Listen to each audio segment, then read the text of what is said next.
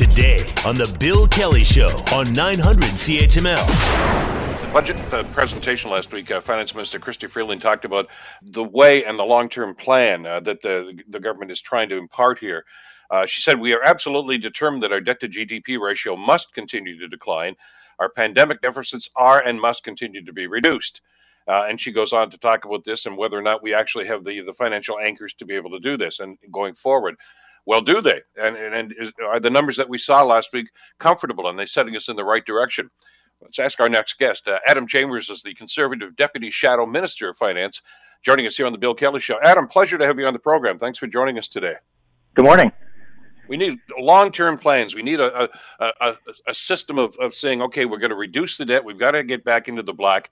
But at the same time, we have to look after the people that get been hit by the pandemic. What's your read on what you heard last week? And has Minister Freeland set a path for us? Well, certainly I'm encouraged to see a lower deficit number being projected over the next number of years. But to be honest, the fiscal anchor of a debt-to-GDP ratio that declines over time is a bit flimsy. I mean, there's no, potential target of what the government would like to see it get to.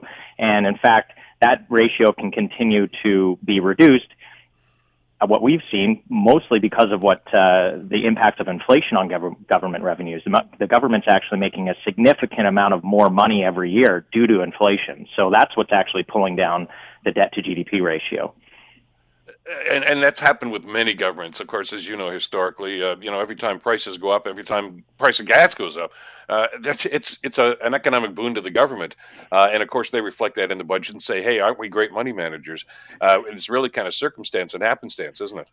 That's exactly right. I mean, just in the terms of a change over 1 year, last year the government projected about $170 billion less in revenue over the next 5 years. So, because of inflation has been much higher than expected and the economy has actually been growing a little bit stronger, the government has $170 billion extra over the next 5 years to, quote unquote, play with. And, Conservatives have been calling for some relief for Canadians in terms of reducing taxes, say on gas or GST, to give a little bit of a break to Canadians who have been really feeling the pinch at the gas pumps or at the grocery store. Let's talk a little bit about that, about where the money goes in situations like this, and maybe without going too deeply into the woods here, about this debt to GDP ratio. A lot of people's eyes just glaze over at them when you start talking about this, and they say, "Well, how does that impact me? I just want to make sure that I've got food on the table and I can make the rent payment." Well, and that's partly right. I mean, the debt to GDP ratio is a metric that it's hard for people to identify with. I think what was the benefit of a previous government's goal or even previous Liberal government's goals were to get back to a balanced budget. Everybody understands what it means to run a balanced budget. They do it on a monthly basis in their household. If people keep spending more than they're bringing in, they realize they have a problem. And so that's why, fiscal anchor balancing the budget is a really concrete, easy to understand metric that everybody can kind of get behind.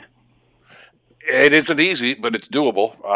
I know the piece in the Globe and Mail talked about this, and I mean, Paul Martin, Stephen Harper, Jean Chrétien even were able to do that. But we're in a big hole, and partly because of the pandemic. I mean, to go away from the politics for a second, it's crippled economies all over the world, not just here in Canada. How do you dig out of this hole? Well, we are a nation addicted to debt. We've never been more indebted if you add up all the debt in terms of, governments and individuals and corporations. And so really what we need to do is focus on growth. The government's calling us a growth budget. I'm not, I guess time will tell to see if that's, if that really plays out. But we need to grow ourselves out of this, but we also need to be very, very prudent when it comes to spending.